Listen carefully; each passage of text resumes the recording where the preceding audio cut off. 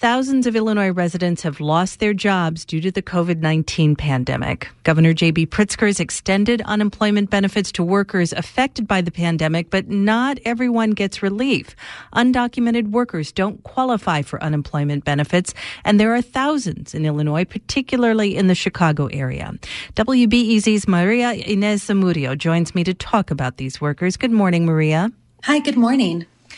In just 3 days last week, about 64,000 people in Illinois applied for unemployment. Undocumented workers aren't eligible for such benefits. Do we know how many of them might need the help? It's unclear how many undocumented workers there are in Illinois. Chicago demographer Rob Perel estimates that there are about 500,000 undocumented immigrants living in Illinois. We also know that those workers are often in jobs that have been downsized due to the precautions being taken. For instance, there are fewer people traveling, which means fewer hotel stays and fewer workers to clean those rooms. So we can maybe extrapolate there might be tens of thousands, even hundreds of thousands of people who need help and are not eligible for it. Are there any safety nets out there for undocumented workers?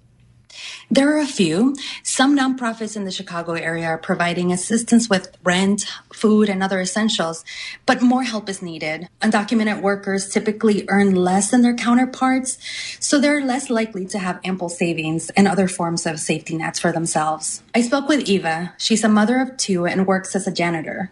She stopped working after the governor ordered residents to stay home. Her husband works in construction and has stopped working too. Ahorita no tenemos de ninguna forma como pagar la renta, los biles. She's saying that they don't have income and can't afford to pay rent or their bills.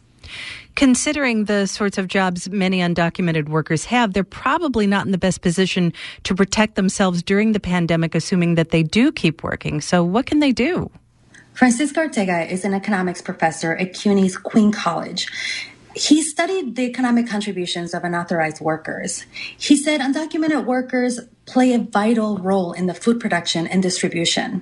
He says undocumented workers are having to make difficult decisions. This puts them in a very difficult situation. Either you have to continue working and expose themselves, or you try to survive without a steady source of income. This is not only affecting undocumented workers, but their entire families. Most of these workers live in mixed status families, where some of the members of the families are undocumented and others are citizens or legal permanent residents. So this is really impacting the entire family. And this also affects quite a few large industries in America, correct? Yes, undocumented workers are mostly concentrated in industries such as hospitality, agriculture, construction. And so those industries are going to be really impacted by this. That's WBEZ immigration reporter Maria Ines Zamudio talking to us about the challenges facing undocumented workers in Illinois during the coronavirus pandemic. Thanks, Maria. Thank you, Mary.